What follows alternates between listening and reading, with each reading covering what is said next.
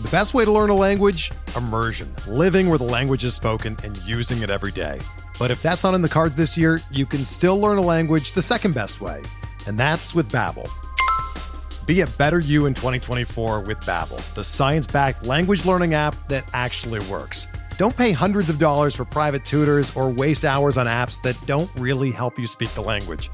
Babbel's quick 10-minute lessons are handcrafted by over 200 language experts and help you start speaking a new language in as little as 3 weeks.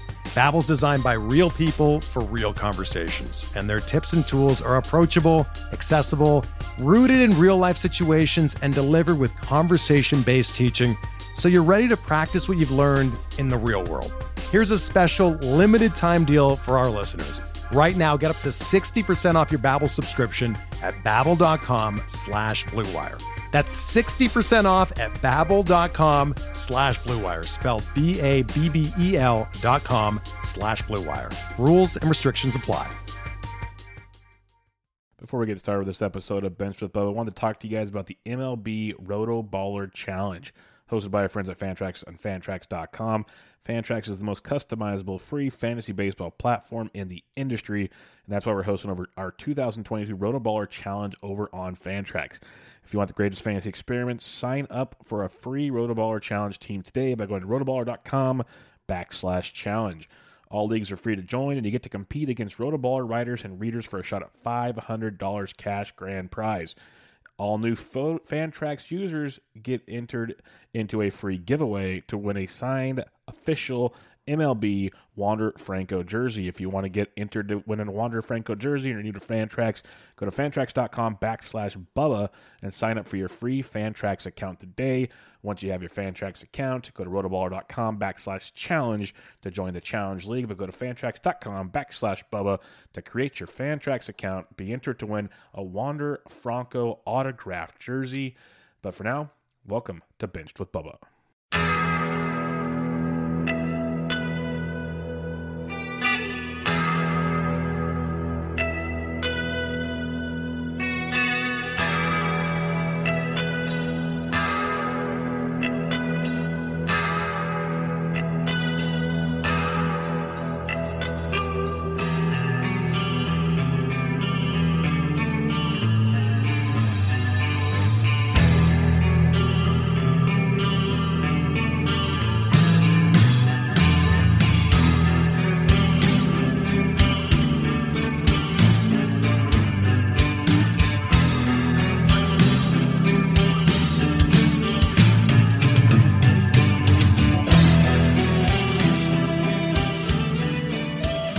Welcome back, everybody, to the second episode of Bubba and the Bloom.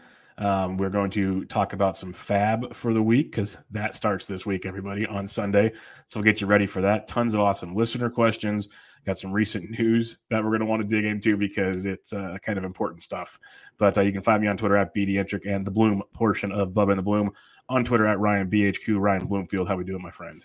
Doing pretty good, Bubba. Survival day on the home front. We were chatting before, but have two little guys at home sick with me today. But everyone's healthy, got through the day okay, and I'm ready to absolutely talk some baseball. 1 week from opening day, and like you said, fab this weekend. It's like, oh man, now we need to start the switch from draft mode to in-season mode. So that's happening, and it's happening quick.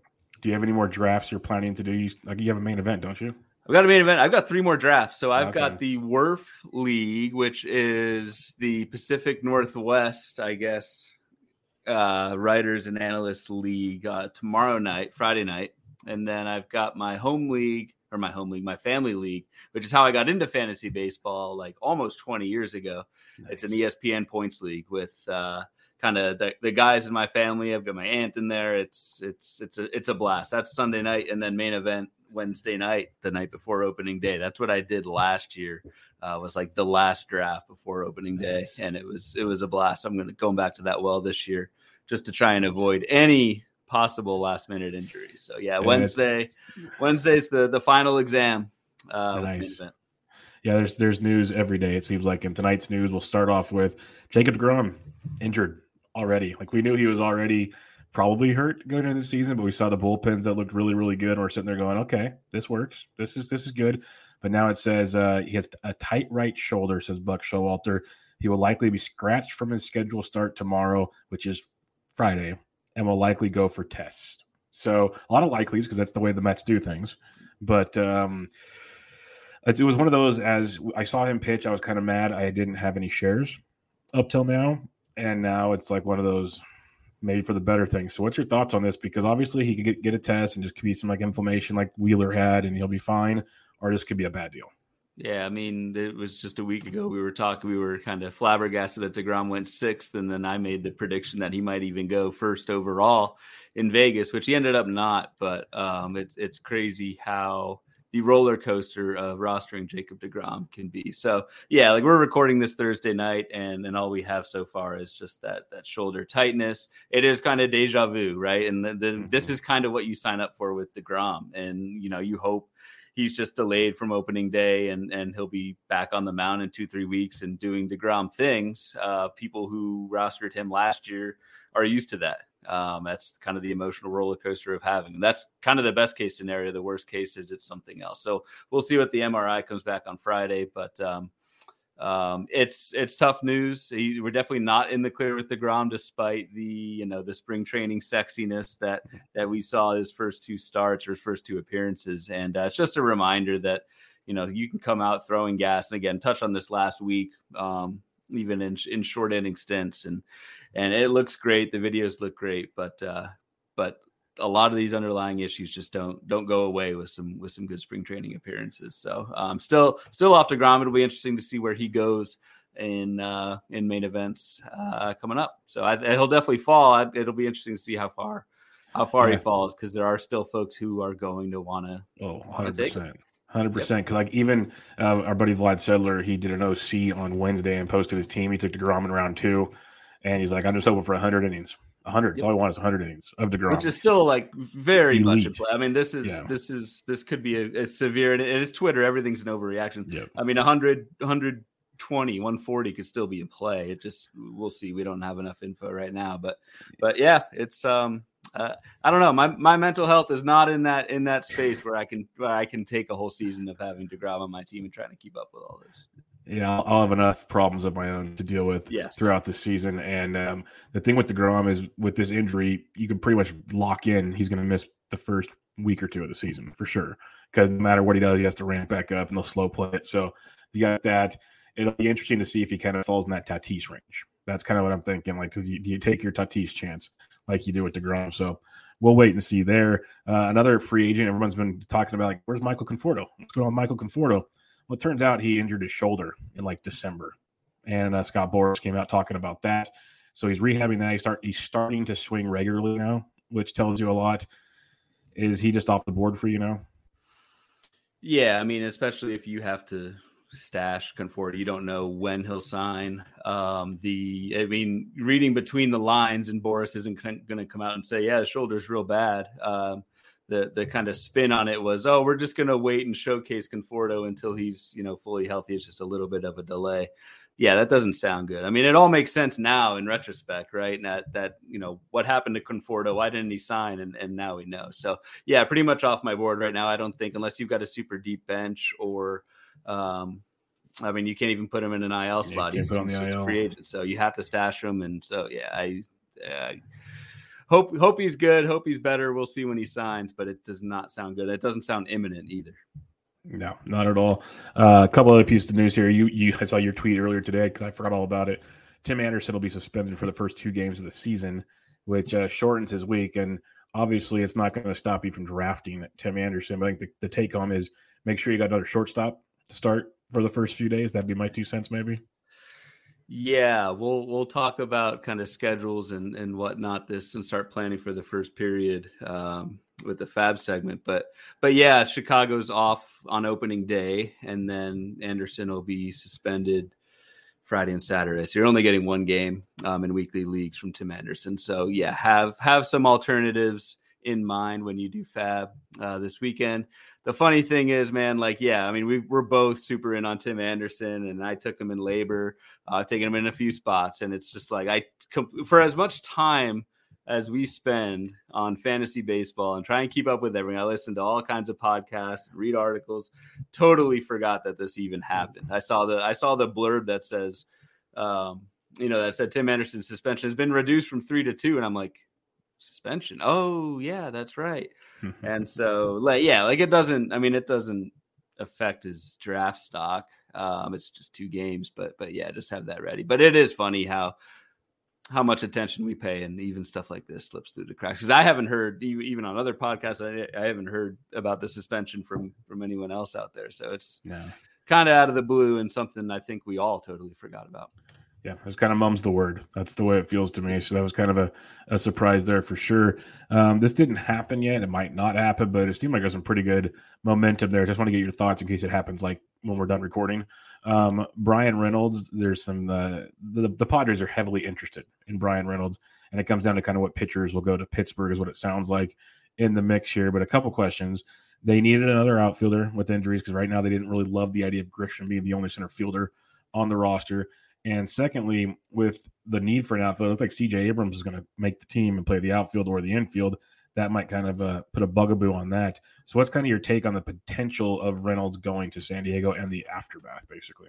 Yeah, I think I don't know. We'll see if it even happens. It definitely it would stink for Pirates fans. I mean, they've already written off this season for sure, and it kind of, I don't know, it just kind of drives that final nail in the coffin. Like they're not competing anyway, so it makes sense for them to get rid of Reynolds. In terms of the fallout for San Diego, yeah, it would take an outfield spot. Could definitely take up CJ Abrams. Could be a potential knock for someone like Will Myers, who has platooned in the past. So there's a lot of bodies in San Diego's outfield. Reynolds, obviously, if he got traded, would start. I think Grisham would start. So I think like Will Myers or maybe Abrams would be impacted if Abrams does in fact make the team. And it does sound like that's going to happen. We're hearing about all these prospects that are getting sent down right about now. So I think we'll know in these next couple of days if Abrams is going to make the team. But it would certainly muddy the outfield waters from a fantasy sense for San Diego, but the trade makes sense. The rumored trade makes sense because San Diego is kind of going all in and contending this year, while Pittsburgh is pretty much the exact opposite. Yeah. You mentioned some prospects are getting sent down right now, and a couple that we've known of: Josh Lowe, Jose Miranda, Trevor Melendez of Kansas City, O'Neill Cruz of Pittsburgh. Right now, Julio Rodriguez and company are still up. If you did draft these guys, say in a deep league, are you dropping them? Is it a 12-team only drop?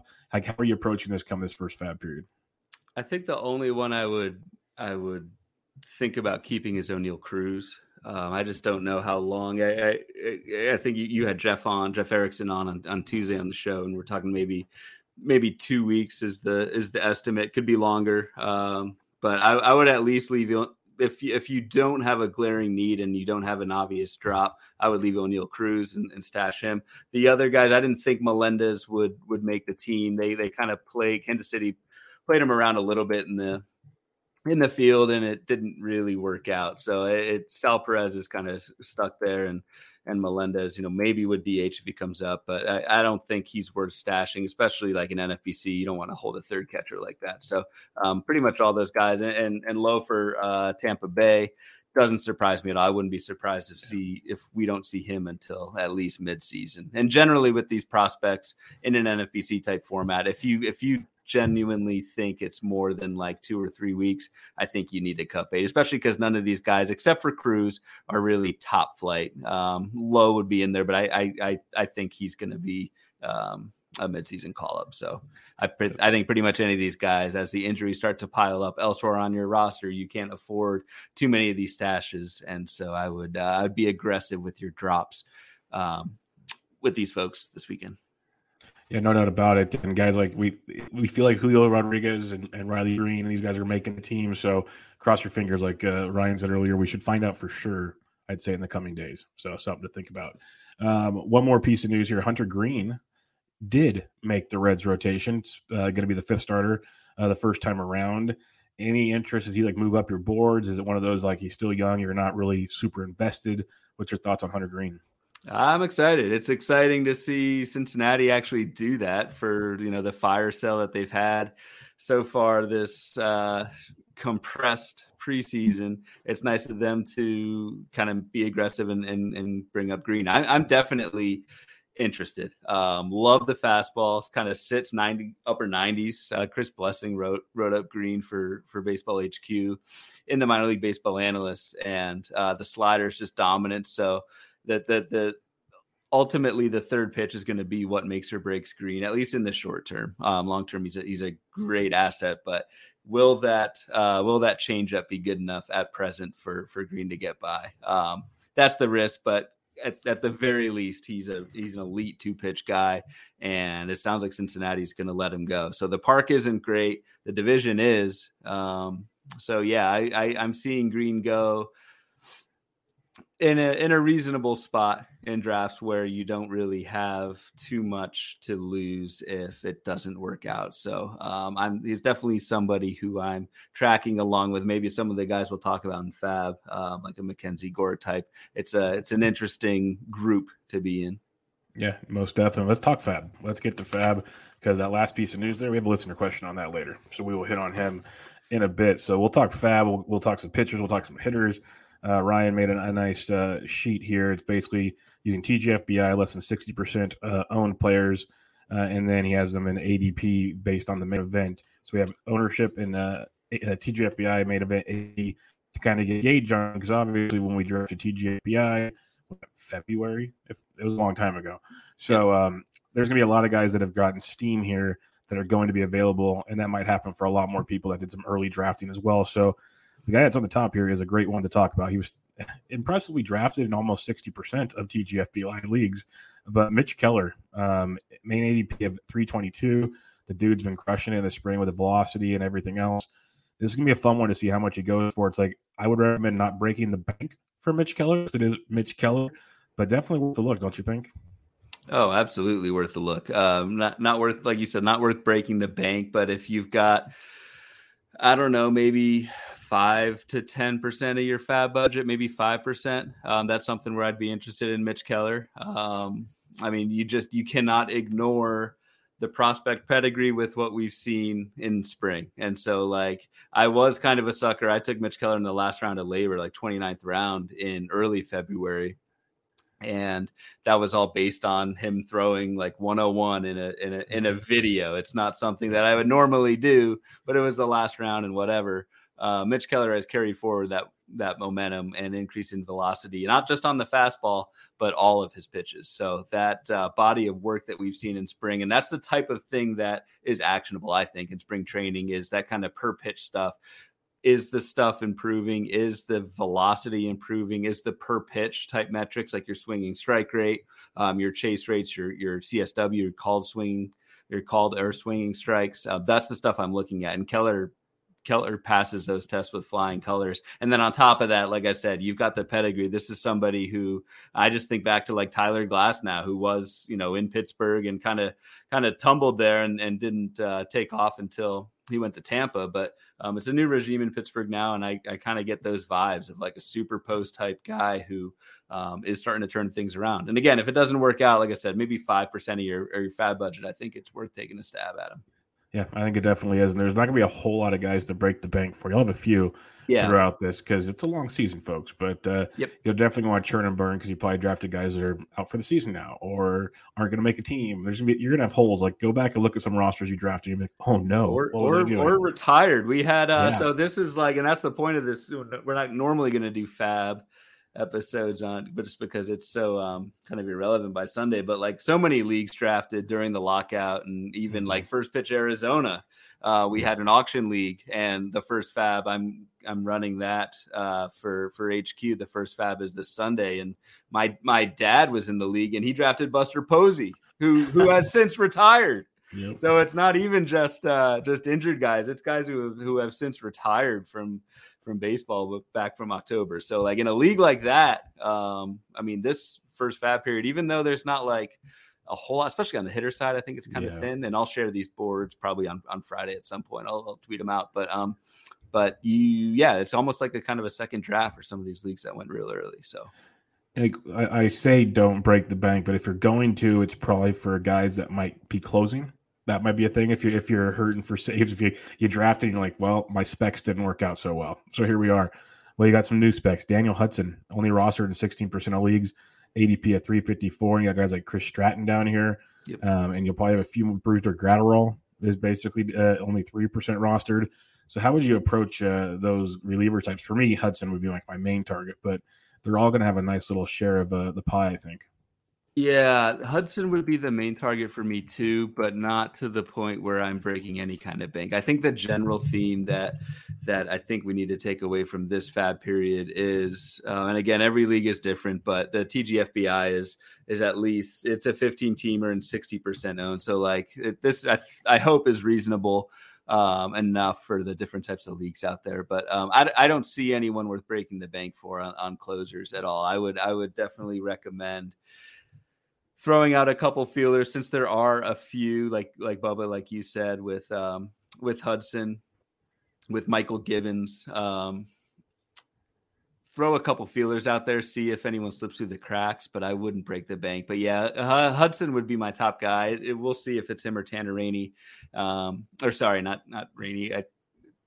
We'll see what he does in LA. Just because with Trinan, I don't know if that will be a committee. It sounds like it will be, which kind of sucks for early Roberts drafters, but we'll see. Hudson, I would be aggressive, but not too much, just because we don't really have that. It's still going to be a committee out there. And then I know we had a listener question. We can hit on it a little bit of it now, probably, and more later. But a lot of this fab period should also be used for taking advantage of scheduling, as you kind of hinted at earlier. Like you can get a couple guys, like if the rotation plan still have that changes about a week of spring training to go, but like Zach Eflin potentially could be a 2-start guy the following week. Dylan Bundy could. You got like JT Brubaker. There's a handful of other options here. Madison Bumgarner even could be a guy. He was only rostered in 42% of TGFBI leagues. Jake Odorizzi's now in the rotation. So how are you filling your holes for this? Would you rather go for these 2-star guys and potential matchups, or are you looking for maybe a guy you think like one of these young arms, which we can talk about, like a Brash or a Gore, that might be more of a long-term hope type thing? So the biggest thing I'm looking for this weekend is just number of games. So it looks like most teams are at 3. I don't think anyone has less than that, but there's some that are 4. So on the hitter side, every game counts, every counting stat counts. So if you've got hitters on a 4-game schedule, that's going to matter. We've got at Colorado, which again, it's early in the season, so who knows what the weather will be out there. One thing I'm looking at is looking ahead to the following week too. So like you talked about Brash, Bubba, the kind of the 4th and 5th starters. Like for example, those guys are going to get 2-start weeks perhaps next week. So like for example, St. Louis. I'll shy away from actual names at this point because we don't know what the rotations are going to settle out. But St. Louis plays Pittsburgh next Monday, and so their 4th or perhaps 5th starter is going to get a 2-step, starting with Pittsburgh starting on Monday, and then going. Looks like they're going to Milwaukee in the second half of next week. But those 4th and 5th starters, if you can have them and look ahead to the following week for Monday, that's a nice opportunity to pick up an early 2-start, especially against some weaker competition. Atlanta, for example, is facing Washington in the beginning half of next week. The other big important thing for this week is, again, if you have those 4th and 5th starters, they're not going to probably pitch at all until early next week. So you want to look, and if you have room for middle relievers or anyone who can kind of pick up a vulture win, or even just get you an inning or 2 of decent ratios and a couple strikeouts, like that kind of stuff, when you build it up over time, that stuff matters. So those are the 2 big things I'm looking for stashing kind of late rotation guys for next week, but then also backfilling that if you've got enough roster space with middle relievers for this first kind of Thursday through Sunday run. Yeah, but besides just the if your guys aren't starting, just to have somebody on your roster, as you mentioned, but a lot of these guys aren't going deep, so you're going to get a lot of extra relievers in games. They got 28-man rosters right now. So like the Dodgers even said they're trying to decide if they want 15 or 16 pitchers. So it's going to be deep with relief options. That's where, like we talked about it before, Colin McHugh could become interesting all of a sudden, because he could be a long man that could sneak out a win. But there's every team's got him, and so kind of look into some reliever lists. Every website's got it, so I don't want to plug them all. But like you have Reliever Recon, RotoWire, HQ, they all have like different reliever lists, and you don't look like the 8th and 9th inning guys. Go look at the 6th and 7th inning guys. Go see what you can do there. You can get them for like $1 and then drop them next week and just use them for the weekend. Maybe they get 2 appearances, get you like 3 Ks, somehow sneak out a win or something. You'd be happier than happy. So look at those. Or even your swingman types, I think that's going to extend beyond the first week. Like maybe a couple weeks for sure. Yeah, like I read a thing on Blake Snell today, and it was, not to single out Snell, he didn't pitch that well, but whatever. It was his first start of the season or the spring training, and the blurb, I think it was on NBC Sports Edge, said basically he's not going to be going 5 innings for at least his first couple starts. And that's not just a down thing on Blake Snell. I think that's going to be really common because with the compressed spring training, I mean, this is kind of like 2020 all over again, at least for this part, not everything else, but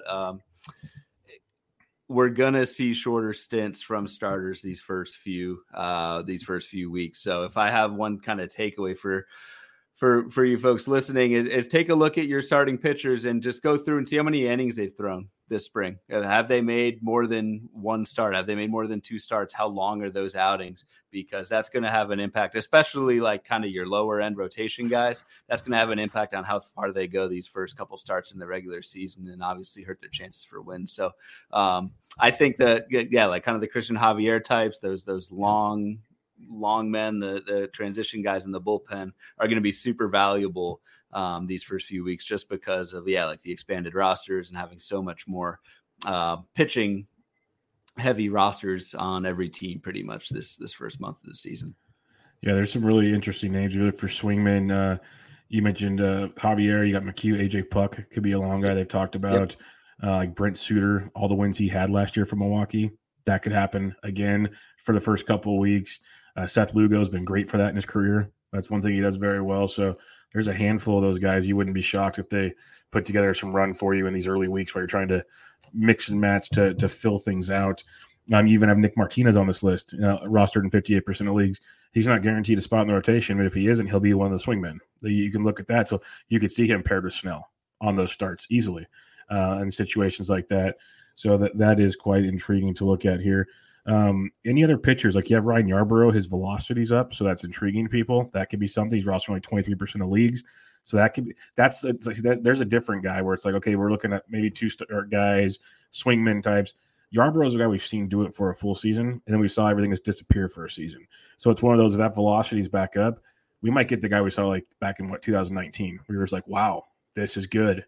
So are you like if your team doesn't have a drastic need per se, would you be going more for the Yarbroughs or would you be going more for these 2-star guys? How would you kind of look at your team? I'm really interested in what Yarbrough is doing, so I'd lean more Yarbrough just in that case, just because we have the track record of Yarbrough having pretty elite control, and then the difference for Yarbrough is like going upper 80s, 88 to low 90s, around 90. That's a huge difference for his velocity. So I'm glad you point him out. Yarbrough is definitely someone who, if he's available, you definitely want to target. I in AL Tout Wars, he was a reserve pick for me, and so I'm pretty thrilled about that. Another guy, and I briefly mentioned him last week, but we also got a question from one of the listeners is Michael Wacha, who has been on all kinds of balloon boards this draft season. So Wacha, now that he seemingly has a rotation spot all sewn up with Boston, I think that's going to be a real big boon for him. Wacha in the second half last year, he was one of the top gainers. So this was a board I put out in early January. Wacha has the 5th highest gain in strikeout minus walk rate from first to second half. And a lot of times the projection systems are not going to pick up on stuff like that. No. And he paired that jump in strikeout minus walk rate with a pitch mix change, with more changeups for Wacha in the second half. So that's just an example of a guy who I think kind of quietly turned things around in season and now has a role and is somewhat available in a lot of these leagues. So that's definitely someone who I would target.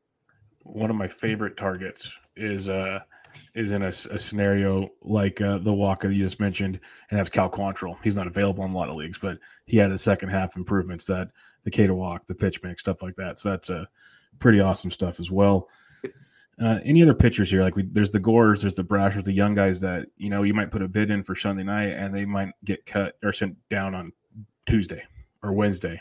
So it's like you got to kind of maybe put a 5%er out there, but I wouldn't go crazy. At the same time, we saw how good Mackenzie Gore is, and he could make a massive difference in a rotation. So it's a tricky spot to be in, knowing that it could go up in flames within like 48 hours. I was just going to say, like, Gore is the one. So we had a question on Brash, and I would throw in like a buck or two on Brash. I think for Seattle, he's got really good stuff. I don't know, like you said, Bubba, he could be down in Tacoma next week, but there's at least a chance it's not going to cost you anything. The thing with Gore, at this point, we don't know if he has a rotation spot. He's making a hell of a case for San Diego to go to a 6-man rotation.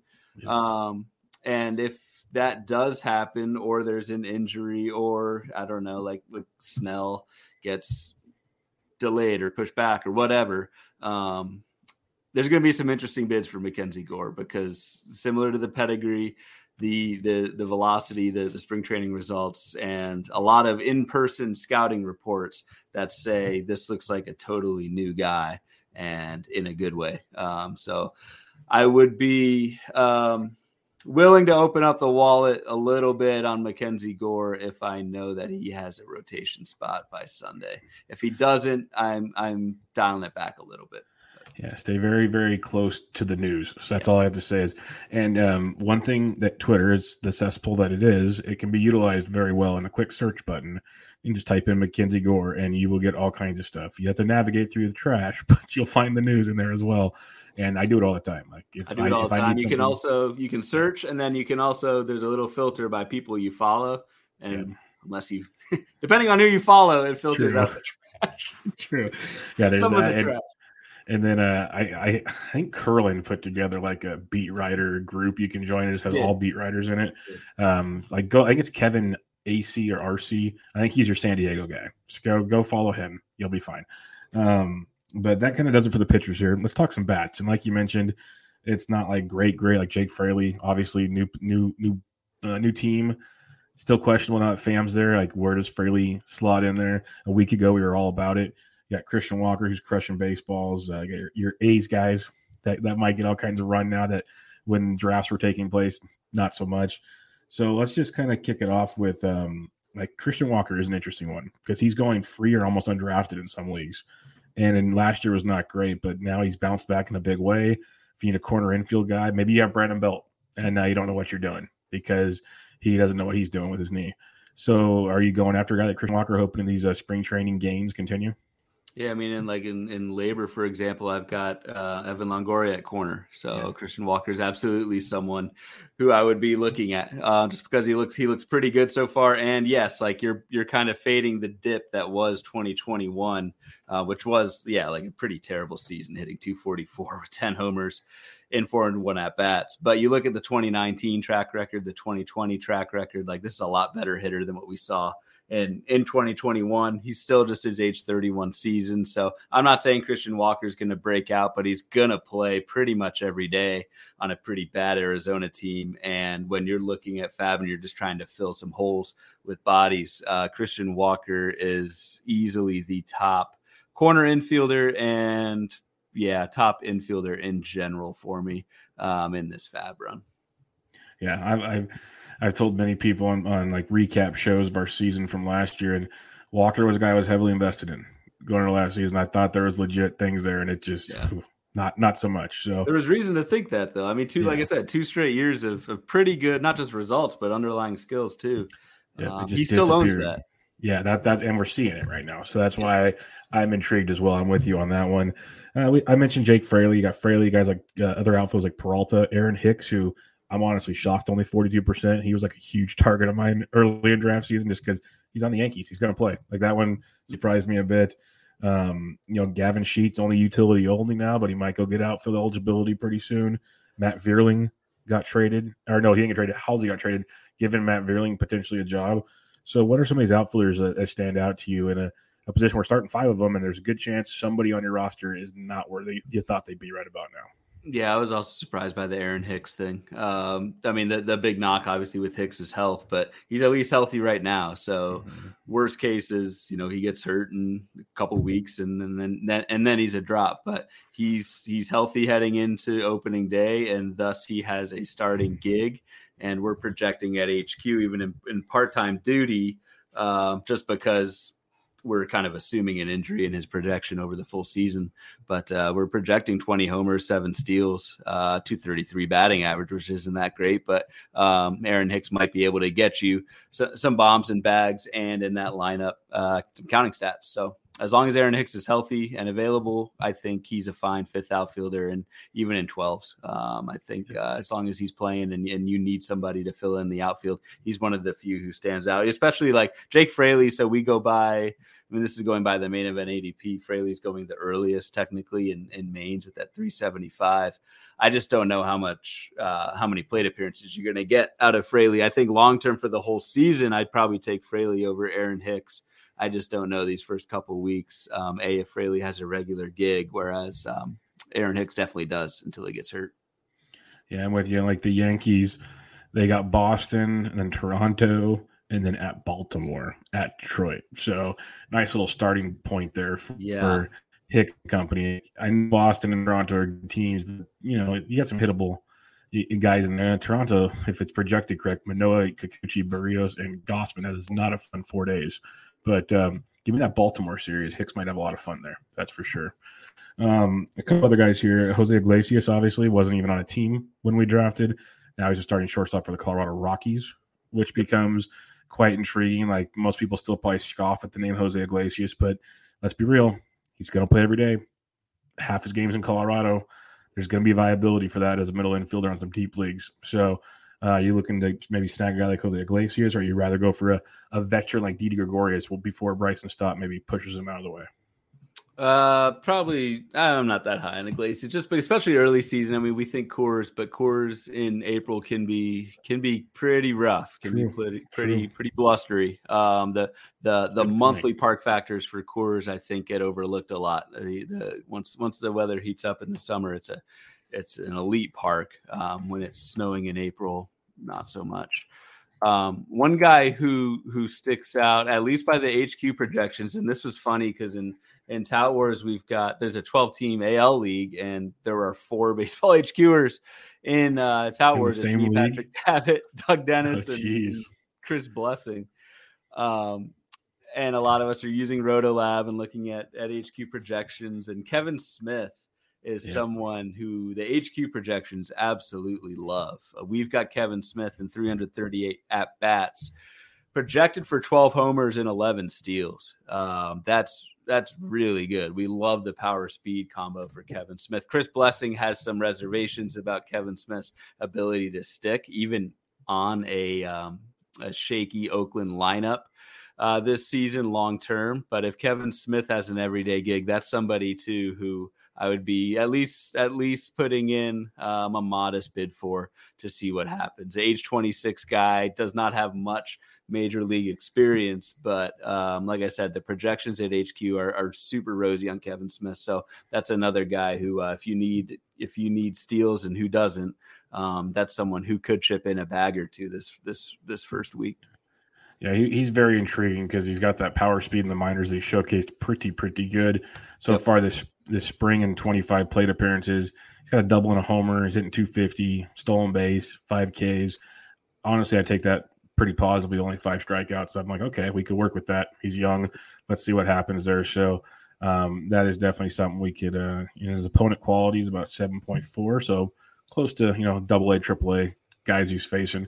So I'm with you Which there. Which is a really cool stat, by the way, not to cut you off, but the opponent quality, that's Baseball Reference, I believe, is where that comes from. And that's super useful because you can't just look at a stat line and see who it came against, especially early in spring. There's some names out there that level of competition is you're facing equivalent to AA sometimes. So it's important to check that out. So Baseball Reference, glad you mentioned that, Bubba. That's something I look at a lot. Very helpful to, like you said, let you know, are they hitting single A pitchers or at least, competent? Are they starting games or getting the cleanup duty? Is that what we're getting here? But the other guy, if you are looking for third base, like you mentioned, Longo's going to be out for a while. Maybe you need a third baseman. Kevin Smith fits that mold. But another guy you have on this list, and I know I grabbed him as like a third or fourth catcher on a lot of DCs, is Andy Ibanez of the Texas Rangers. And I think it's just interesting for the fact that there's been some beat report. I think it was Levi Walker of The Athletic was talking to like the hitting coach for the Rangers. And they said if Ibanez can just play consistently defensively, that's their concern. He's hit at every level we've ever had him at. They're not concerned about that. So as long as he can play defense, there's a great chance he is your everyday third baseman in Texas. Like when the whole thing went down, when they're moving guys around, IKF and everything, it was like, okay, is it going to be Solak? Is it going to be this? Because they weren't going to bring anybody in when John got hurt. Well, it looks like it's going to be Andy Ibanez. And we've seen some pros and cons, a little bit in the bigs, but a ton in the minors. So he's a guy that also, if you can't get Kevin Smith, you maybe just want to spend $1 or $2. Like you could probably get Ibanez pretty cheap unless you got some really, really savvy people in your league.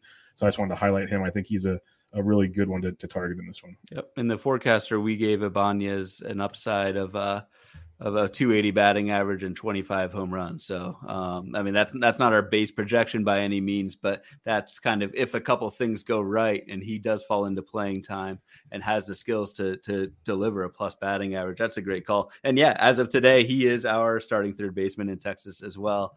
And it's a name that no one really talks about, and I don't think will cost you more than $1 or $2 in your thing. So there's definitely like if there's a spot to be hurt, or if there's a spot you need, corner infield's it with Walker, with Ibanez, and with Kevin Smith. Like and you can set up, and I know this is kind of maybe this is basic for some folks, but set up, especially like in NFBC, it's got a really great interface for Fab where you can set up conditional bids, and maybe you have Walker first for $5 or $10 on $1,000 budget, and then you can conditional down to Kevin Smith or Ibanez to like 2 or 1 or whatever you want to do. But that's important to do as well as in NFBC to kind of conditional it down, and it'll give you the one you want in the order that you get, as long as it's the most money. And I did want to mention, because we've referenced Longo or injured guys or something. It's also, say you drafted a dude that all of a sudden is like the 4th or 5th outfielder. And you don't have a need for like an Ibanez or a Walker right now, it's still better to stash them than the other person. So it's like the old idea of don't be afraid to drop a guy just because he quote unquote still has a job. Well, his job might not be worth a whole lot, where Walker's going to start every day. Ibanez might start every day. So these guys can slide right on in, barring an injury. And like in NFBC formats, when you can do your offense from Monday through Thursday and Friday through Sunday, you'd be surprised how often you mix those guys in and out. Even just looking at the opening schedule, it's like almost a third of the league doesn't play on Thursday. So if you're drafting really late and you want to get real crafty, you could legit just draft, like with your late picks, guys that play on Thursday. Start them that one day and then change your whole lineup for Friday through Sunday. So like it sounds silly, but Ryan's smirking because he knows what I'm talking about. You just get those little at-bats. If that guy goes 1 for 4 with like 2 RBIs and a run scored, you'd be surprised that little bit can make a difference as like the season goes along. So I wanted to bring that up when I was looking at the schedule. Yep. I mean, me cashing in my main event last year came down to Raisel Iglesias in a meaningful game against Seattle. This is why I remember this so vividly, is because there was so much on the line. Came down to that final inning. So like, yes. And that's part of the, I mean, that's not part, that is the grind of, everyone says the grind of Fab and fantasy baseball. It's a humbling sport, but like the more you can kind of grind out each additional game and at bat over the course of a season, that stuff adds up big time. So yeah, because it sounds silly to many. It sounded silly for me for a long time, but like the last X amount of years where I started playing a little more in FBC and seeing kind of how it works. And the way your lineup construction and everything, I thought, innings, everyone goes, it's all about innings pitched and plate appearances, like you said. I'm like, that's silly. Like, why do I want these bad plate appearances? It's just like, okay, well, he might affect your average, but what he can do in other areas, it all adds up in the end. And you'd be surprised. You hear guys like Rob DiPietro and others talk about it because they really dig into like league winners and stuff. And they'll tell you exactly like where this person finished in plate appearances. And like they don't even care about the other stats. Those guys all finish pretty high for the most part, and there's a reason for it. So it's the grind, as Ryan said, and it's not for everybody, because I know I fail at it many times, but if you can put it together, it's pretty strong. We got like Seth Brown, Garrett Cooper. You got some catchers and Higashioka, Ryan Jeffers. Anybody else you're looking to really target on this first Fab period? Because like you mentioned, hitters wise, it's not the greatest thing. It's maybe just kind of mix and match some holes. Yep. No, that's pretty much it. I mean, no one else. Like maybe we've got like Stephen Kwan, who's 440 ADP right now in the outfield, potentially playing for the Guardians, but even that is not a sure thing. So, the general takeaway, like, if you need a catcher, and you drafted a retired Buster Posey, you need to fill the hole with somebody, but Higashioka or Jeffers, I wouldn't spend any more than kind of the minimum just to hope you squeeze an extra game or two out of it. Do not go too aggressive on these guys this early, just because there's plenty of fab madness to come this season. And I think the moral of the story is unless we miss someone or something random happens the next week, there's not a lot of guys to break the bank for, so don't be crazy. Mm-hmm. Like, if you somehow don't get Mackenzie Gore, if he comes back to ruin your season, well, that probably was just not meant to be, is the way I'd look at it. You're going to need those bullets throughout the season. So don't go throwing them out early on these. Use these to kind of just fill in the blanks until something really serious happens. The lesson of Julian Merriweather. Yeah, that's I can go on a whole saves lessons all day long. It's a learning thing. A very, very you learn from your mistakes. Let's put it that way. To be fair, that's a totally different example. That was someone who we thought had the role for Toronto, and he technically did. Then he got hurt. So. Like he didn't lose the job because of performance. He lost it because he got hurt. There is no one like that in this fab, especially for closers. No, it's all speculative stuff. It's nothing locked in stone, as you said, unless we get new news. So pay attention to the news, folks. Maybe Dave Roberts flat out goes, Daniel Hudson is my guy, and then you're like, okay, now we're spending money. Now we go. So pay attention to that. Let's get some listener questions here because you guys kicked butt on this again. Like, keep them coming all the time. But Whole Camels at Cy Cease asks, and you kind of hit on it already, so I guess we don't really have to go too deep into it. But any upside with Michael Wacha? I remember him showing up on Bloom boards before, but can't remember which. So you mentioned the K to walks, the pitch mix change. Say we don't have a draft yet. Like say they're still drafting. Like, you have some coming up. I have a couple OCs still to go. His main event ADP right now is 396. Yep. How much would you jump him? I would jump. So 396 is like the 26th round. I'd probably go like 23rd, 24th, just to make sure I get him. Okay. Wouldn't go too much earlier, just because at that point you're still trying to fill out your starting roster. But yeah, something like that is where I'd jump somebody like Wacha. Man, if this is the rotation we see to start the season, which it probably should be with Boston, and you might have said it already, I apologize, but he could get at Detroit that Monday and then at home versus Minnesota. Yeah, exactly. Yep. Wow. And he you probably said that, so I apologize, but man, no. I saw it in front of me. I'm like, oh my goodness. I didn't. No, you're good, because that's exactly what's going to happen. Wacha gets to miss those 3 games because I believe Wacha is going to be the 4th starter. And again, if he's the 4th, he gets that Monday, Sunday. Yep. So he could go Monday, Sunday at Detroit versus Minnesota and skip the Yankees. So, like, I don't know. Maybe that's a really good point. Maybe I do go an extra round earlier just because of that that sexy 2-step in week 2. That's a really good point.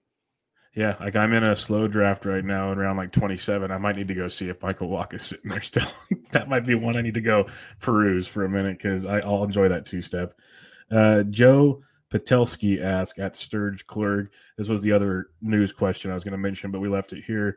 Josh Harrison, what is his upside now that he has a full-time? They announced him as a starting second baseman, and I already loved him because he's second base, third base, outfield. So you get middle, corner, outfield eligibility, which is a unicorn almost. And Harrison's pretty darn good. Like, he's not elite, but he's a very, very serviceable ball player. So I like him a lot. What are your projections are saying with a guy like Josh Harrison? Projections for HQ are strong. So we are projecting a full-time role for Harrison, not just because he is the starter at second base, but like you said, Bubba, he can play everywhere. So we've got him projected for some time at basically every infield position except catcher, and then a little bit in outfield as well. So we've got him at 15 homers, 11 steals, and a 270 batting average. And so that's, modest 5 category production in a Chicago lineup that is really strong. Like granted, Harrison's going to hit towards the bottom of that lineup as he should, but I expect them to score some runs and turn that lineup over enough to where Harrison gets a pretty good amount of at bats. And yeah, the skills are fine. Like the strikeout rate is elite actually for Harrison. The power was down on the surface last year, a 5% homer to fly ball rate, which is super low. But our power metrics at HQ were almost league average, which would put that homer to fly at least double. So at least up to 10%. If, all luck context, taken into account. So yes, Josh Harrison for that reason is I really, he's not a breakout guy, but he's somebody who is going to be super useful throughout the season for not only being balanced from a position standpoint, but also being balanced from a category standpoint. So I paid, I believe, $10 for Harrison in AL Labor, just because I figured when they signed him, he would get the job over Leury Garcia, and looks like that happened. So, yeah, like not a guy that's going to win your league or whatever. I kind of feel like he's kind of the old, like the new, like Asdrubal Cabrera, who no one really talks about him, but he just puts up $10, $15 production at zero cost. So, yeah, love that landing spot. Love the versatility and love the category versatility as well. Yeah, he's an Asdrubal Cabrera, Ben Zobrist type. Not going to knock your socks off, but he's going to be pretty darn solid. And he's projected to hit the bottom of the order, but maybe he starts at lead off the first 2 games with Timmy Anderson out. We'll see how that one plays out too. That could be fun to sneak out a couple more at bats. Joe had another question. Dark horse save candidates. He's got Alex Lange, Anthony Dominguez, Spencer Strider. Man, I don't have a lot of dark horse save candidates, to be honest with you. Like Art Warren, but he's not a dark horse. Most of my guys are pretty much talked about for me, unless Emilio Pagan's one I'm starting to fall in love with. Let's put it that way. Speaking of deja vu, it was about a year ago now where we all thought Emilio Pagan was the guy, and he's not. So Joe, I know Joe knows and Joe used to write for HQ back in the day, but I know Joe knows Texas bullpen really well. That's somewhere where I would be interested. It doesn't sound like it's going to be Barlow. It sounds like it might be some combination of like Spencer Patton or maybe like Greg Holland. Holland is back again. It's crazy. It's ridiculous. He just keeps coming back. He's like I know. Like a gremlin. Maybe if you're going to take a stab at one of those guys.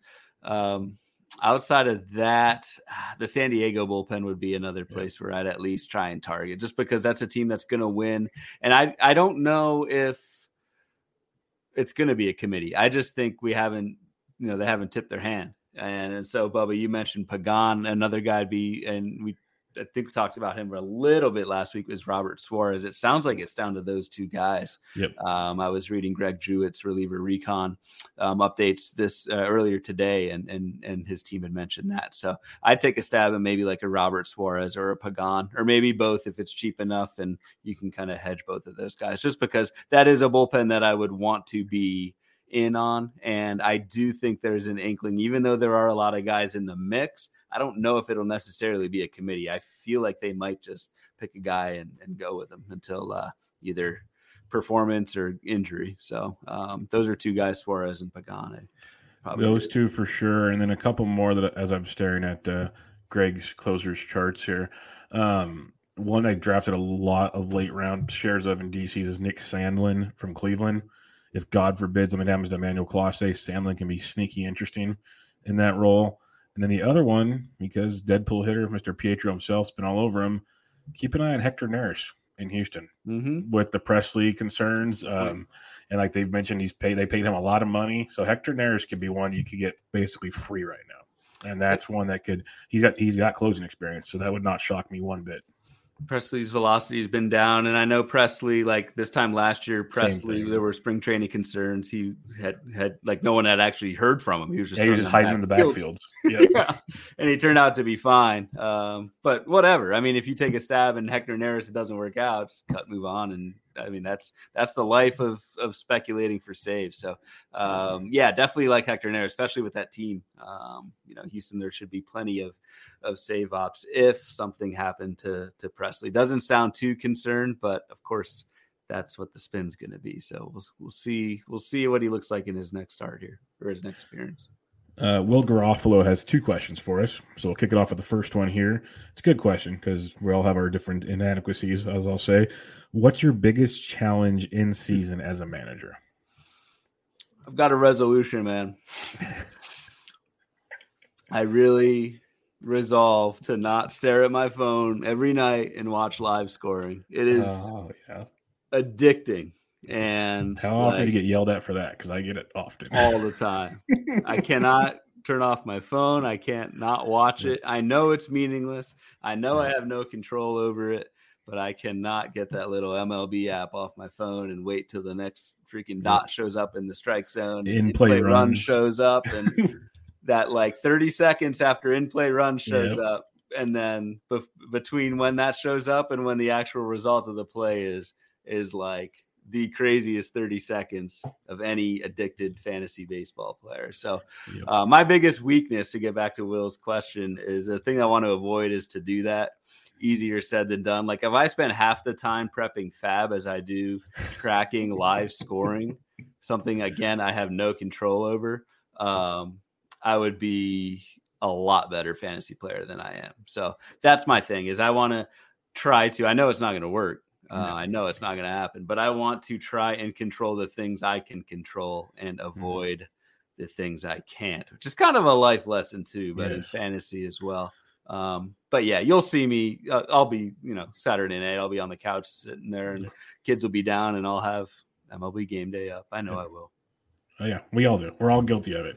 It's the only reason why I pay the extra like $9.99 so I can get the live scoring fee. I do it every year. It's clockwork, but it's what we do. It's our addiction. I guess there's worse addictions out there. Let's put it that way. Yeah. But that's a good one. And you kind of hit on the correlation there. Is I say it every year, and it's still like just a mystery. I want to become better at fab. Like the extra time into it to find like the things we talked about. Go get those guys for extra plate appearances. Hey, this guy's got 4 games in the beginning of the week that are going to be huge, or in next week these guys are in Coors. Like little things like that. Get ahead of the game so you can really make a big difference. Because you hear some of these guys talk about it, and there's reasons these guys win a lot. Is they're on stuff like that like crazy. It helps that they have their own little chat groups of like 4 of them that are always messaging each other with. You hear about these super groups, but that would be something for, like, you talk about Phil Dussault. He tells you how he looks at stuff almost like a month out sometimes. The dude's literally a robot. It's insane. So I'd love to be like a quarter of that possibly. The thing I'll add to that too is not just to focus more on fab, but focus on like your fab process, especially like now, I know we've got fab coming up this Sunday, but it's a relatively light run, and who knows what the week after will be, but we'll only have 3 games to go off of. So next week's run, probably a little bit more action, but maybe not too much. So in this moment, we have 2 to 3 weeks that you're not going to have during the season to just kind of sit back and think, what data do I want to look at for fab? What does my process want to be? And at least try and put something like that in place, as opposed to, it's kind of that work smarter, not harder kind of thing where, you're kind of in fab, you're kind of just trying to survive every week. But now we've got that 2 to 3 week window where you can kind of sit back. Most of your drafts are done. Think about what your in-season process is going to be, and try and fine tune that right now before we really get into that grind with like the April, kind of mid-April fab periods is what I would add to that as well. Good point. Very, very good point. He also asked, what is your favorite post 300 ADP player this draft season? Ooh. I got to pull up my sheet. That's a good question. 300. I always think I always have trouble equating 300 or 400, 300 to like an actual round. So I'm trying to think like which rounds I go. I don't know. Do you have post round? It'd be post round 20 because 150. And post round 20 a 15er. Yeah. So for me, I'm scrolling through post 300 ADPs. I think I have a lot of Moustakas for some reason. I was very bullish on Moustakas, but there's some interesting ones here. I'd say one that might burn me now as things have changed, but if you want to talk about shares, Okay, this one I have a lot of shares. Tony Kemp, love Tony Kemp, leading off for the A's. Super late, outfield, second base. I do have a lot of shares of Tony Kemp. I've been drafting him late in 12s right now, just for the flexibility late in the draft, because I believe he could be a kind of sneaky good 15-ish homer guy with 15 plus steals. Like it could be an interesting combo there from Tony Kemp. I'll go pitching side, a couple guys. Going a little bit earlier than 300, but whatever. Huascar Ynoa for Atlanta is someone who I'm really on. And again, looking at the schedule, he is someone who might line up if he's the fifth starter with Atlanta. He might line up to face Washington next Monday. Another guy who has looked good this spring. Hope it works out for just a feel good story. But Carlos Carrasco, I know he's kind of rising up boards right now and is within the top 300. But that's someone who I'm really targeting, kind of that mid-late rotation as well, just because the that ace still lives within him. It's just, can he get the volume? And so far this spring, it's been really good for him. Yeah, I don't know why I've kind of just zoned out on him. I guess I've been burned so much in the past, but I've always been a huge Cookie fan. Always a big Cookie fan. The dude's awesome. So rooting for him, that's for sure. The doc, Mike Carter, asks, what pitcher do you have the most shares of this year? The most, actually, so far the most, I don't know if this is the right way to do it because it's earlier in drafts, but Trevor Rogers is tied for the most. I have been, and I've said this multiple times, but my general strategy this year has been to wait a little bit on starting pitching and go like that 6th, 7th round before taking my first starter and then going early SP2, SP3 to make up for it. Trevor Rogers has been an integral part of that plan and has looked really good this spring so far. So that part is good. He kind of flashed a slider. I think he made Pitching Ninja earlier today, in addition to that fastball changeup combo, which is one of the best in baseball. So Trevor Rogers is one of my more highly rostered guys, which again, you kind of want to not, you want to diversify late in the draft and not early, but we'll see how Mr. Rogers treats me this year. Yeah, I pulled up my player shares page, and I'm not surprised by this, but we'll see how well this pans out. But my most rostered pitcher is Dane Dunning. I have a lot of Dane Dunning shares. Michael Simeone actually tweeted out good things about him today, so that makes you feel a little better about life. But I love the baby steps he took last year as the Rangers basically babied him for like 4 to 5 innings every start. But they already said they're going to let him go this year. The strikeout stuff is pretty darn solid. It's just a matter of putting it all together. And he looked to get better and better as the season went on. Great ballpark to pitch in. Super late in drafts. So I've taken a lot of chances on a guy like Dane Dunning too, hopefully. People will forget that he was a part of that Giolito trade for Chris Sale. So let's not forget that one either. So I'll take my chances on Dane Dunning. Like Mike Carter also said, who are your most shares, your hitters with the most shares? Hitter most shares. Let's see what I got. Charlie Blackmon. I like that. Not surprisingly. I've been a Charlie Blackmon guy for forever, but the price is super cheap this year. And so, the thing with Blackmon is like, it's a profile that, it's kind of a dime a dozen. He's not going to run anymore, but if you are getting speed early, which I think is the play this year, there's a bunch of those guys late, and Charlie Blackmon, I think the average, I think he's going to hit high in Colorado's lineup, which is still a fine lineup. And Chris Bryant's there. I think that'll work out fine. And just the skills are still there. Yes, he's in decline. Yes, he's getting older, but I can see Blackmon hitting over 280 with like 25 homers and going in the 17th round. Driving like 90 runs and scoring like 75. Well, yeah. And getting like over 600 plate appearances. That's someone who just like, as people go up, other folks fall. And Charlie Blackmon is just that kind of boring veteran. That's someone who I'm not surprised I have the most shares of right now. Yeah, he's one of those guys that I didn't start the draft season on him, but the more I researched, the more I talked through things, I've slowly been adding him quite a bit in my later drafts. I'm with you 100%. I don't mind the boring player, so I'm all aboard that train. If you want to talk boring players, I'll get my top 2 share guys because one's on 58%, one's on 53% of my leagues, and they coincide on the same ball club. So sadly, I'm going to be watching a lot of Tigers games this year. So my most rostered hitter is Robbie Grossman because I want that power speed combo late. And I'm actually kind of surprised how late he's going for how much people pay for speed. Like, do I expect 2020? That's probably pushing it, but you can easily get 15-15, I think, with him with the upside to go 2020, which at his ADP is pretty solid. The other guy I have is his teammate, Jonathan Scope, who I am in love with because he hits for a 270, 280 average almost every single season, 20 plus home runs every single season. He's going to play every day, first base, second base eligible. So I'm a sucker for those two guys later in drafts. As you like for roster construction purposes, they just like fit the mold for me at least very well. And I'll sadly be watching a lot of Tigers games this year. I don't think there's a weirder like career path than Robbie Grossman and stolen bases. Like had pretty much 20 career steals through his first like 6 seasons. Now those were partial seasons or whatever.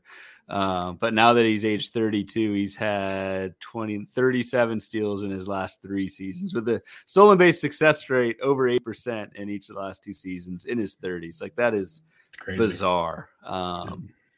But yeah, I see why. I mean, Grossman's going at a point in the draft where speed, like there are not really any speed guys, and Grossman's not going to hurt you in power for sure. He's not going to hurt your counting stats. He'll hurt you a little bit in batting average, but yeah, that makes sense. Again, not a sexy guy, boring veteran going later, but going to rack up plate appearances. I mean, we just described Charlie Blackmon. Like this is a similar type guy, just with more speed, less batting average.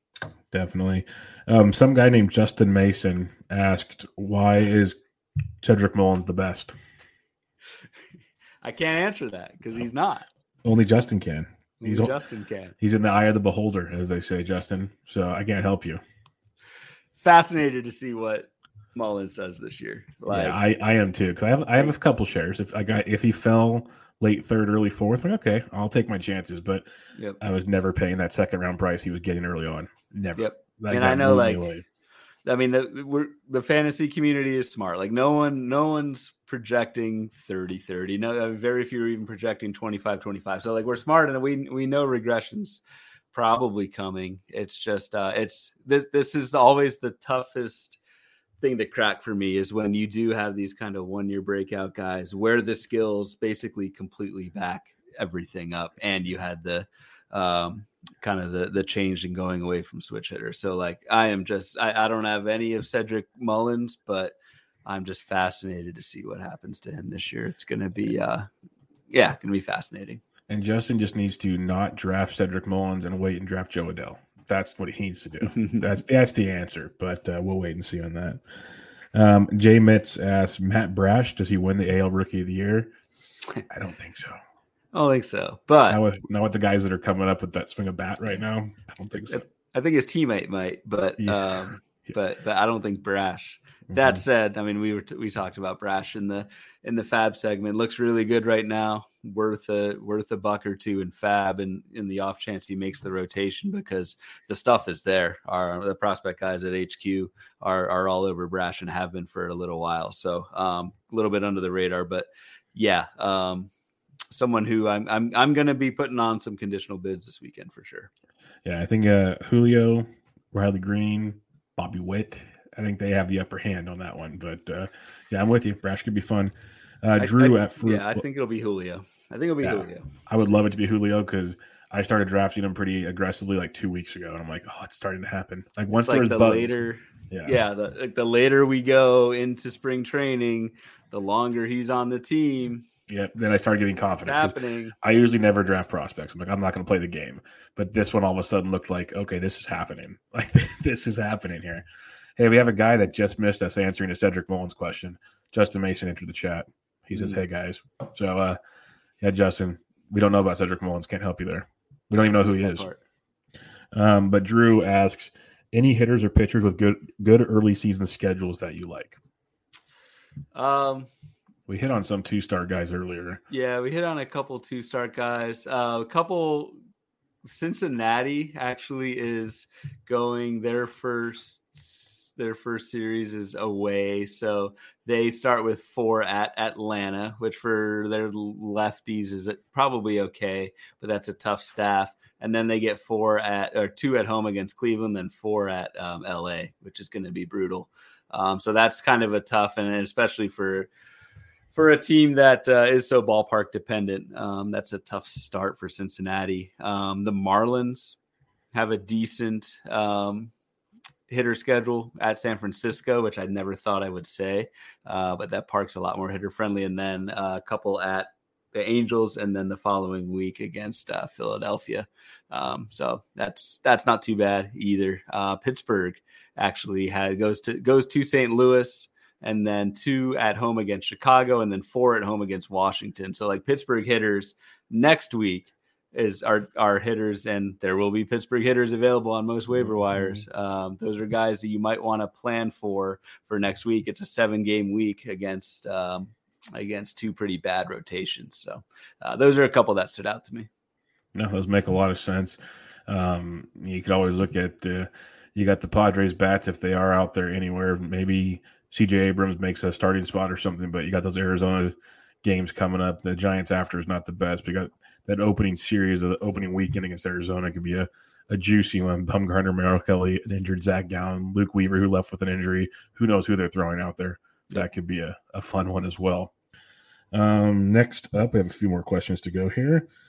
JLD asks, thoughts on Jesus Sanchez?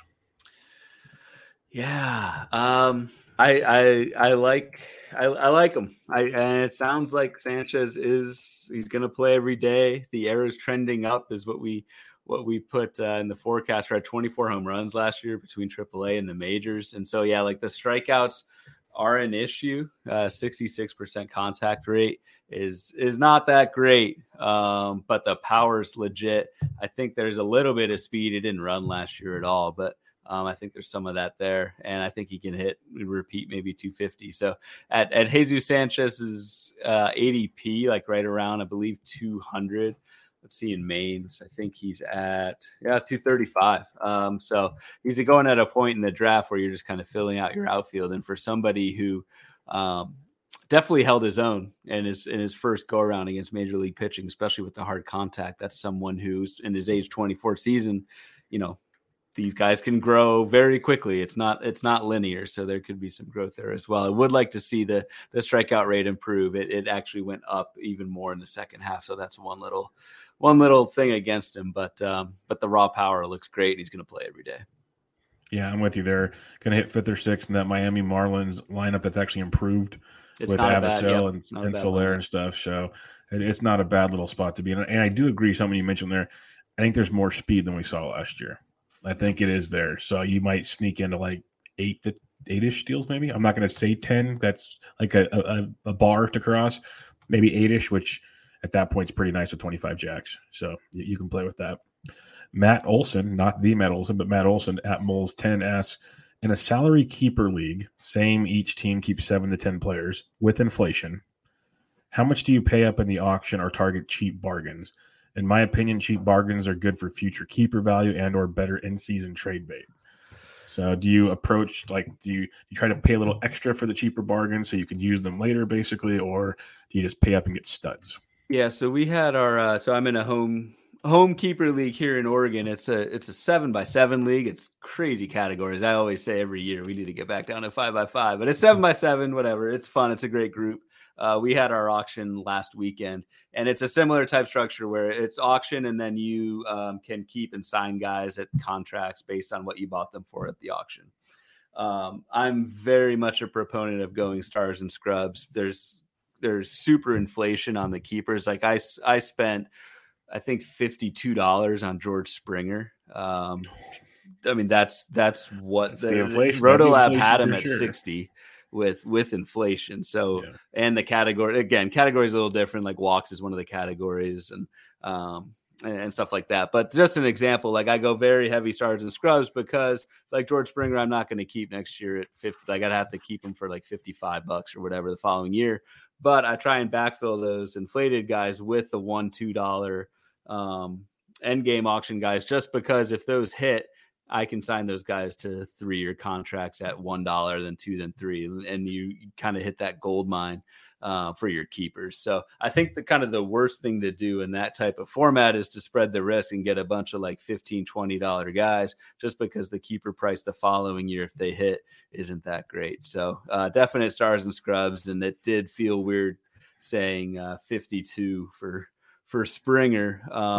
Last year in that league, I took Trout for 70. So that did not work out. Finished third because of that, but not bitter at all. That's why it's so fun how different leagues are out there. How many different leagues are out there? It's crazy because I don't do very many auctions. I haven't done an auction point in a couple of years. I still follow them because I can understand, dollar values and transitioning them over. I think you can learn a lot from that, from a dollar value scenario. So that's interesting. I like the stars and scrubs seems to be the way to go more often than not, but it's not for everybody if you don't know the scrubby part of things. Let's put it that way. Yep, you got to put in the work on the scrubs to make sure that at least some of those guys work out. Final question we have here. Lil Book of Calm asks, when do we see Mackenzie Gore on the 26th man? Does he come up as a starter? We kind of hit on him earlier. For first off, you get 28 guys to start the season. And the Padres are going to be hurting for pitching. And I think if he has one more good start like we've seen so far this spring, I think they got to start him up there. That's my 2 cents, but what do you say? I feel like two things could happen if he makes the major league roster. And I kind of hit on the first one, which is like San Diego could go for a 6-man rotation. The other thing that could happen, I talked about this a little bit with the schedule, is maybe Mackenzie Gore is that kind of long man in the middle of games, and maybe they piggyback like a Blake Snell, who, like I said, is only probably going to go 3-4 innings his first couple starts. Do you piggyback him with Mackenzie Gore? And then at that point, Mackenzie Gore, just because the chances for a win are so great, becomes really interesting. But Gore is pitching his way onto the roster, especially with expanded rosters. I think he'll be there and probably in one of those two roles, either the 6 starter role or a long man. And the last thing that I'll say too, with 6 starters, like those guys always end up getting jobs. Like Tyler McGill for the Mets was the 6th starter, and when they traded for Chris Bassett, like McGill's stock dropped, and 5 chances for pitcher injuries ahead of you. Like those 6 starters always get a shot. It's just a matter of when. So super interested to see what Gore does, but I feel like he's going to start on the team in one of those 2 roles. Yeah, that's I'm with you there. I think at worst he starts on the team. How it gets worked out is the question. But you also hit on something else. There's like we used to make fun of like the Dodgers and stuff. Oh, they have like 9 starting pitchers. What are they going to do? Injuries happen in bunches. Like everybody's going to get their shot at some point in time. It's just when. Are they still on your roster? How much do you have to fab them for? Those are the fun questions. Like as a Giants fan, I've already said it. You can literally see all 5 guys having 1 or 2 stints on the IL, even if it's just for maintenance, because that's how all their pitchers. They're all strong pitchers, but Wood, Cobb, even Webb. You just go through that rotation. You're hoping for like 150 to 160. If you can get that, you're over the moon, and that requires time on the IL. You're going to see a lot of teams do that. That's just the brass tacks of it all, and that's where guys like Gore and others will come in and get their shot. So we'll see how that one pans out. And the last thing, too, and I just thought of this because you were saying that with the rule changes, is for the pitchers, it's a 10-day IL to start, but then it goes to 15-day IL, I believe, in May. I could be wrong on the timing of it, but I know they're starting pitchers on the 10-day IL early and then 15. So we'll see if that 15-day IL, bringing that back, that's going to be interesting to see how they mess with that. Yeah. Yep. To see who still messes with how many guys go on the IL like the April 28th or something. And then there's a mass return on May 7th. They all be surprised. You guys all get a breather, and we'll see you in a bit. Yeah. Replacement players for the first week of May. Well, it's like something I've kind of not focused too much on, but it could be a real thing, especially if you're on an AL East team. I heard Trevor May on the Chris Rose rotation talking about it today because the Mets don't have to go to Toronto, but they're talking about how the New York situation changed with the COVID vaccines and everything. And he says they don't know how players will do it because players lose their paycheck if they aren't able to play, which I guess the union's already fighting, of course. But I guess they're trying to find ways to do you're going to see random bereavements when players go to Toronto and stuff, because technically you're not allowed to talk about medical issues. So pay attention if you have a player coming, like another fab thing you can think about. If you have a team going to Toronto in the coming weeks, pay attention to that. That could get fun. Another Texas thing. Rangers 3 at Toronto this weekend. So yeah. We'll see what happens there. That could be another just here we go again moment. But something we'll all have to deal with. But On that note, Ryan, episode 2 is in the books. Final thoughts as we are like a week. This time next week, like it'll be highlight night. Like all the highlights are on MLB Network right now. Cannot wait. Like episode 3 is going to be opening day. I guess I should have realized this earlier, but opening day and the Masters are the same day. And Tiger Woods. And yeah, all the hoopla around a potential Tiger return. Episode 3 is going to be fun. Might have to sneak in a little bit of golf talk. We'll see. Maybe, people are used to that by now with me. Like you kind of, it happens. It gets pigeonholed in. That's how it works. Absolutely stoked for it. And yeah, like episode 3, we'll be talking about games and who went deep and who looked good in their first start. And I absolutely cannot wait for that. Yeah. It'll be like the old NFL phrase, overreaction Mondays. It'll be overreaction Thursday night. We are going to have way too much fun with and how bad some of our teams are already because somebody got shelled, like Garrett Cole only went 2 innings or something. Like it's all going to happen. Something crazy. Just how many blown saves. Like it's going to be great. It's the beauty of this game. Like, and it's funny, the transition from draft season to the season, like everything looks so good right now. You draft a team, you love everyone you drafted. It's all going to go to hell very soon. And you just got to adapt. It's a beautiful game. Just be ready for it because like you said, maybe Cole gets rocked. Maybe DeGrom's out till May. Like who knows? It's quite the ride. Yep. One of my new favorite gifts I use, the buckle up gift. Just buckle up. Yep. It's about to get fun. But on that note, we will wrap things up. Everybody check out Ryan on Twitter at RyanBHQ. I'm at BDentric. Thanks for listening again. We'll be back to you guys next week, like Ryan said, with some real baseball to talk about. Catch y'all later.